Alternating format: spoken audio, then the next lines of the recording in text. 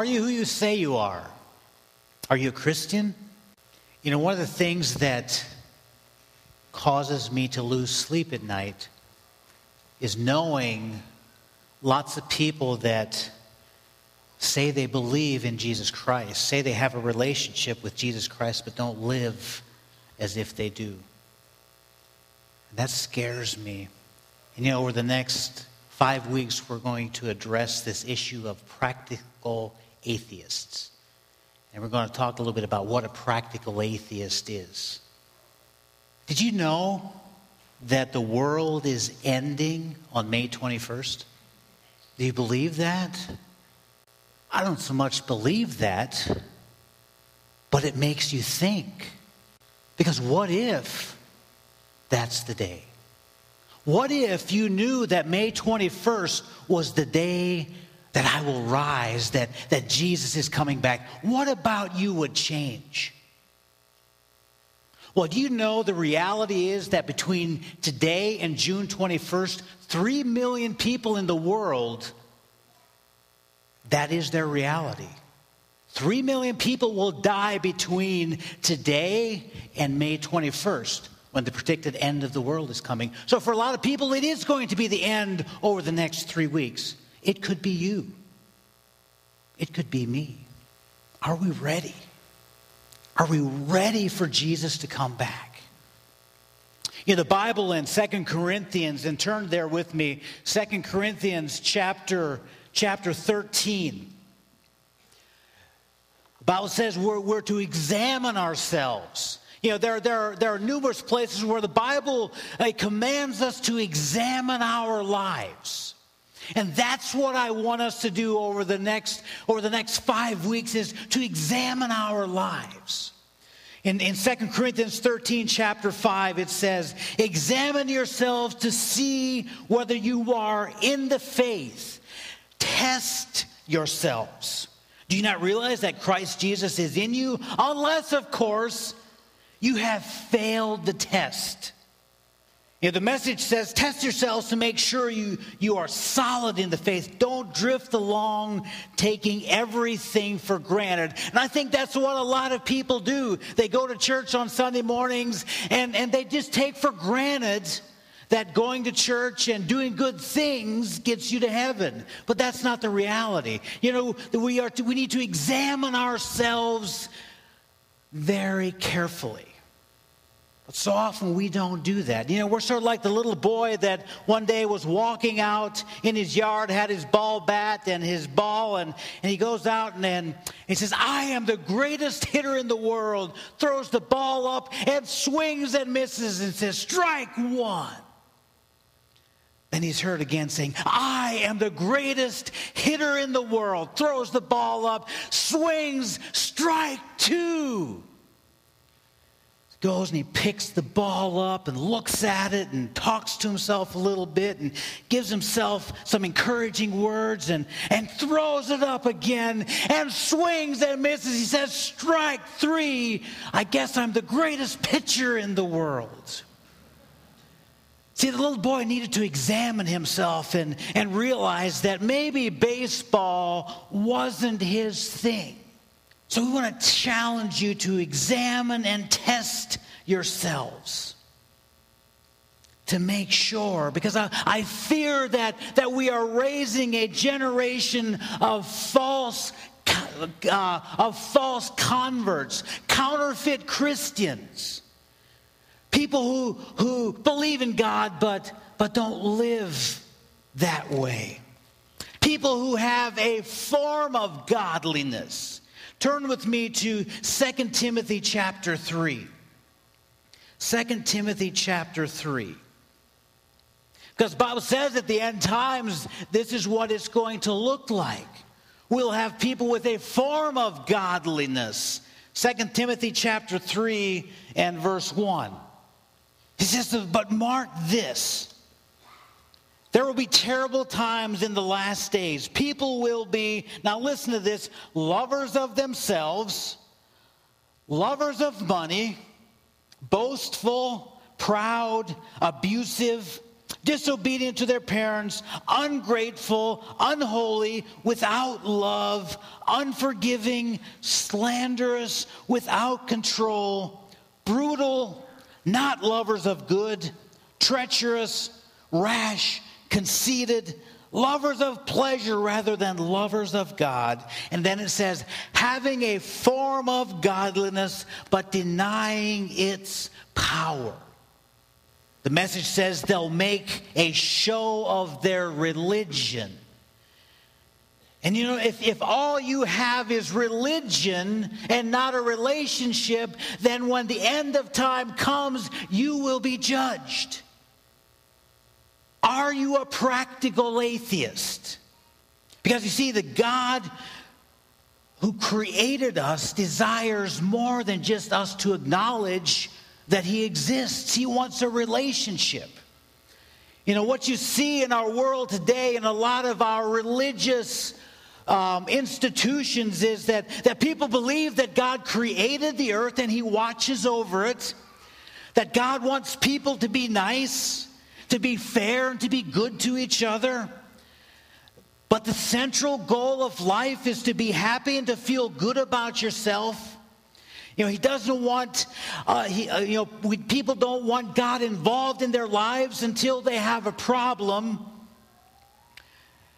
And they believe that all good people go to heaven. And it's more about comfort and individualism and conformity than it is about commitment and sacrifice and calling. And this belief system dumbs God down. It makes God just this big Santa Claus up there waiting to give us all the things that we want. You know, I want just enough of God to keep me out of hell and to get me into heaven. You know, I don't want so much to make any changes to my life. I just want to get to heaven and stay out of hell. I believe in God, but I don't fear Him. So the definition of a practical atheist is someone who believes in God, but lives as if He doesn't exist. You know, in your bulletins, there is an outline that I want you to fill out, and then every week in our adult Bible fellowship classes that meet at 9:15, we're going to talk about this and wrestle with what this means to be a practical atheist. But a practical atheist is someone who believes in God but lives as if He doesn't exist. You know, many people are smorgasbord Christians. You know, we like to pick and choose what we believe and how we live our lives. You know, it's like sort of like going to Ryan's and you go to the buffet line or the self-feeder or whatever you want to call it. And you say, you know what, give me a little bit of that grace. I'll take some of that with me. I'll pass on the judgment. I don't think I'll have any of that, but give me some of the love of God and give me some of the blessing. I'll take a little bit of the blessing with me, but you know, I don't want this commitment thing, so no thanks on that. And you fill your plate with only the things that you want. You want blessing and you want, you want God to be good to you and to experience good things, but you don't want the trials and the testing and you don't want any of that.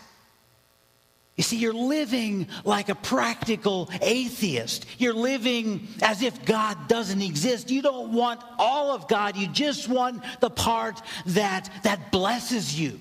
And you know, there's lots of preaching out there today that focuses just on the favor of God and the good things, you know, that God will prosper you and bless you.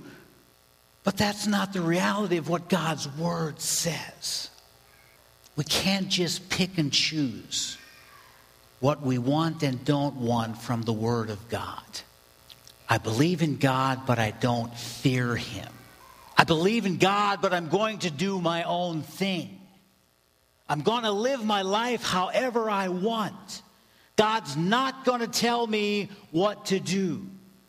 But I still believe I'm a good person. Well, Psalm 36, verse 1. It says, sin whispers to the wicked deep within their hearts. They have no fear of God to restrain them. In their blind conceit, they cannot see how wicked they really are.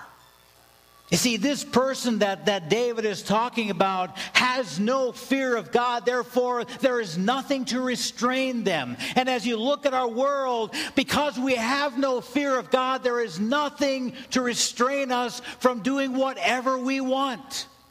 If I want to have sex outside of marriage, there's nothing to stop me because I have no fear of God. If I want to cheat, somebody in my business, there's no fear of God, and therefore there's nothing that restrains me because I have no fear of God. Sin whispers to the wicked, go ahead and do it. You deserve it. Live your life however you want because you deserve that. God's going to forgive you no matter what you do. It's okay. Go ahead. Go ahead and do it. Don't let everybody else have all of the fun. Don't take this God thing too seriously. I mean, don't become a fanatic. I mean, seriously. It's all right. Then we say, I'm glad I am not one of those wicked people. You know, Jesus one day encountered with his disciples a religious man, a Pharisee. In Luke 18, it says, the Pharisee stood up and prayed about himself. God, I thank you that I am not like other men, robbers and evildoers and adulterers, or even this tax collector. I fast twice a week and I give 1/10 of all that I get. It says, but the tax collector stood at a distance and would not even look up at the heavens, but beat his breast and said, God, have mercy on me, a sinner. And Jesus said, I tell you, this man rather than the other went home justified before God. For everyone who exalts himself will be humbled, and he who humbles himself will be exalted. What was the difference between these two men? The Pharisee had no fear or awe of God. The tax collector feared God. And that's what made the difference between these two. Now, this word fear, what does it mean to fear God? When you look at the original wording there, the fear of God is really having an awe of God. Are you in awe of the creator of the heavens and the earth? When you look at the stars, does it create an awe, an aha moment for you? When you think about the all-powerful, ever-present, everlasting, all-knowing Father, do you have an awe of him? Do you have a fear of him? You see, a practical atheist believes in this God, but has no fear, has no awe of him. Are you in awe of God? You see, because when you get to know the God of the universe, when you get to know him intimately, then the awe of him increases. You're more and more in awe of him. You see, when you truly fear God, there are two things that happen. First of all, you will serve him wholeheartedly without any conditions. There are no strings attached. But what you see today is people that always have conditions on whether or not they will serve God. I will serve him, but I'm not going to stop doing this or doing that. I will serve him, but I don't want to give of my time or of my money. I just want to serve him a little bit. I'll show up on Sunday mornings. I'll do something good once or twice a month, and that's really all that I need to do. And then I'll do it as long as God blesses me for it. If I can go home on Sunday morning and I feel good about what I did, then I'll serve it. If I serve and I see that I'm getting blessed for it, then maybe I'll do some more. There's always conditions attached. God, if you cure my daughter of cancer, I will serve you. God, if you get me out of this mess that I'm in, then I will do this. I will serve you. I will go wherever you tell me to go. But then always when the trial and the tribulations pass, we forget about all these conditions and what we promised God, and we go back to living our lives the way we were because there is no fear of God. I'm going to serve God, but. I was incredibly blessed here a couple weeks ago. We had a young couple come to our house. They said, we just want to serve God. We're ready to sell our house, to sell all of our stuff, and just go wherever God wants us to go. No strings attached. There were no conditions. Just their awe of God created in them a desire to serve Him wholeheartedly, to give Him everything. Now, not everybody's called to sell their house and to go to Africa or India or someplace like that, but God wants all of you. Not just part of you, not just conditional relationship. He wants every part of you. And I fear that we're just giving bits and pieces. We're just giving when we benefit from it. We've got a generation of cultural Christians, false converts, people who believe in God but practice cafeteria-style Christianity. I'll take a little bit of this and a little bit of that, but I want to do what I want to do. I believe in God, but I don't fear Him. In John 14, verse 15, Jesus said, if you love me, you will what? Do what I command. Very simple. If you love me, you will do what I command. I want you to do something. Think about your own life right now. Think about where you're at, where your relationship with Jesus Christ is at. Is that you? Is that your life? If you love me, you will do what I command. Are you doing what God is asking you to do? Are you living according to His word? Or are you living your own life, doing your own thing? Because I'm here to tell you, that's not going to get you to heaven. Showing up here once a week and doing a little bit of this and a little bit of that, that's not getting you to heaven. You see, the greatest evidence of the fear of God is obedience to God. We love to say, faith plus nothing equals grace. And I agree. There's nothing we can do to be saved. But also, grace plus nothing is no faith at all. James said, faith without works is dead. The greatest evidence of the fear of God is unconditional obedience. It's not a what have you done for me lately kind of mentality. It's actually sort of, for the children that are in here, they're starting a series called Weird. And they're going to get these bands. We are called to be weird for God. In a good kind of way. The Bible says we are aliens and strangers in this world. Now, when I think of alien, I think of something that's maybe a little bit weird. But the world will look at us and say, why are they doing what they're doing in a good kind of way? When we serve other people, when we love other people, when we give up everything for the cause of Christ, they'll say, what are they doing? We got a book here a while back that talks about all the things that Christians throughout the century have contributed to society. And people asking, there's this plague going on, but there's this weird thing happening. These people called Christians, they're exposing themselves to this plague in order to care for the dying. That's weird. But that's total commitment. That is fearing God, having an awe of God, and serving Him with no conditions, no strings attached.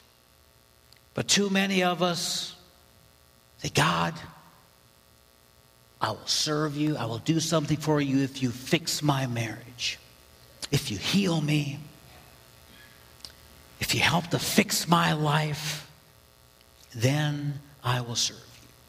And we pray these selfish prayers. One of the greatest, I love when we, Lord, help my baseball team to win this game tonight. Have you ever wondered, God sits up there and you've got the little Apple Creek Little League team over here, and you've got the Fredericksburg Little League team over here, and they're both praying to God, Lord, let us win this game tonight. Now, does God look at them and say, well, there's a lot more nicer boys in this group than in this group, so I'm going to let them win tonight? We have a condition on everything that we do for God. But when we have an encounter with Jesus Christ, once we are in awe of God, He will ruin us for the ordinary. We will never be able to be ordinary again once we have an encounter with Jesus Christ. Then the things of the world won't be so appealing anymore. Will we struggle with those? Yes. But they won't control us anymore. Turn with me to Isaiah chapter 6. And we'll look at a man who was ruined for God. Isaiah chapter 6. And Isaiah, I think too often we want God to speak to us immediately. You know, we think that if we sit down with our Bible and in 5 minutes, God should be speaking to us. But the way we have encounters with God is we spend day after day after day after day reading and praying and seeking God's heart for us. But we want this microwave kind of faith. You know, I can pop popcorn in 30 seconds. Why can't God speak to me and do this great thing through me in 30 seconds either? Why doesn't He do that? I can pop popcorn. Why can't God speak to me? Isaiah chapter 6. And Isaiah, I believe, has been spending time in the presence of God, wanting to see Him. In Isaiah chapter 6, and he says, verse 1, he says, and I saw the Lord seated on the throne, high and exalted, and the train of His robe filled the temple, and above me were seraphs, and each with 6 wings, and with 2 wings they covered their faces. And he goes on to talk about the things that Isaiah saw, and then he says, holy, then the angel said, holy, holy, holy is the Lord Almighty. The whole earth is filled with His glory. And when Isaiah saw this, when he saw the presence of God, this is what Isaiah said in verse 5. Woe is me, I am a man ruined. I am a man with unclean lips that lives among a people of unclean lips. And my eyes have seen the King, the Lord Almighty. Isaiah was ruined for the ordinary. Then I heard the Lord saying, whom shall I send, and who will go for us? In verse 8. And Isaiah said, here I am, Lord, send me. Do you notice Isaiah was ruined for the ordinary, and once he met God, what did he say? Here am I, no conditions, no strings attached. Here am I, Lord, send me. Is that the way I look at things? Am I ruined for the ordinary? Because see, when you meet God in a real way, you will never be the same again. Like Isaiah, you can say, here am I. Are you willing to do that? Am I willing to do that? To say, Lord, here am I. I will go wherever, whenever, however, and do whatever you ask me to do. But you cannot experience God without becoming more and more obedient. You cannot experience God, I don't think, beyond your level of obedience. I look around today and I see people becoming People being disobedient, not seeking God, not even having a desire to be in the Word, and yet they want God to fix their problems. We have this consumeristic mentality, and that's not biblical Christianity. I believe in God, but I don't fear Him. And that scares me, that we think like that in many cases. And some of you are sitting here this morning and you're probably ticked off at me. That's okay. That's where I want you. Because I want you to look within and ask yourself the hard questions. I want you to examine yourselves. Test yourself. And I want you to leave here knowing where you stand. Now, I don't want you to continue this walk, your faith, with this half-hearted cultural Christianity. And I'm not saying that we're all there. I'm just saying I want to see people that are fully committed followers of Jesus Christ, that when the day of judgment comes, they will hear, "Well done, good and faithful servant." And I have a responsibility to force you to look at yourself in the mirror and to answer these hard questions. Because for some of us, for some people want the day that when the day of judgment comes. And in Matthew 7, it tells us that not everyone who says to me, "Lord, Lord," will enter the kingdom of heaven, but only he who does the will of my Father who is in heaven. Many of you will say on that day, "Lord, Lord, did we not prophesy in your name? Did we not drive out demons? Did we not perform miracles?" Then I will tell you plainly, "I never knew you. Away from me, you evildoers." I believe Jesus here is talking about practical atheists, people who believe in God and do good things, but they have no relationship with Jesus Christ. They have a counterfeit faith. And I hope this morning, as you're sitting there, you're ready to say, "You know what? I am tired of living a half-hearted Christian life. Today is going to be the beginning of radical obedience." I'd like to ask the worship team if they would come. We're going to do a closing, and we're going to open the altar up this morning. They're going to sing a song entitled "Surrender." I'm giving you my heart and all that is within. I lay it all down for the sake of you, my King. I'm giving you my dreams. I'm laying down my rights. I'm giving you my pride for the promise of new life. And I surrender all to you. And I surrender all to you. I'm singing you this song. I'm waiting at the cross.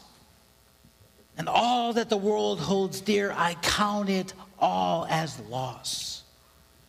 For the sake of knowing you, the glory of your name, to know the lasting joy, and even sharing in your pain. You know, today if the Lord has convicted you, and you really haven't trusted Him as your Savior, I want today to be that day. When you lay it at the feet of Jesus. And you say, "Lord, I want to make you my Savior. I'm tired of living this fake, false Christianity." I want you to come. I want you to begin a real relationship with Jesus Christ today. You know, maybe you're sitting here and you've got a relationship with Jesus Christ, but it's gotten really stale and you're not living in obedience. And today God is saying, "I want all of you." You're saying, "You know what? I'm going to give you all of me. From this day forward, I give you my life. I surrender all. I don't want to be lukewarm. I don't want to be half-hearted. I don't want to be sort of kind of in. I want to be all in." If you're going to be all in this morning, this morning's your morning. Would you stand with me? Father God, I pray, Lord, that we would We would just give all of ourselves to you, Lord. There's that person out there this morning that has never accepted you. Lord, today is the day. There's that person this morning that is just tired of living a half-hearted, lukewarm life, and they're ready to give it all. Lord, today I pray would be the day. And Lord, be the beginning of living this new life with you. I pray in Jesus' name, amen. You know, if you come this morning, our elders and our prayer team, they'll come up and ask if you want somebody to pray with you. If you don't, you just want to be here by yourself, just tell them no thanks. I'm just here doing some business. But if you want somebody to pray with you, there'll be somebody up here to pray.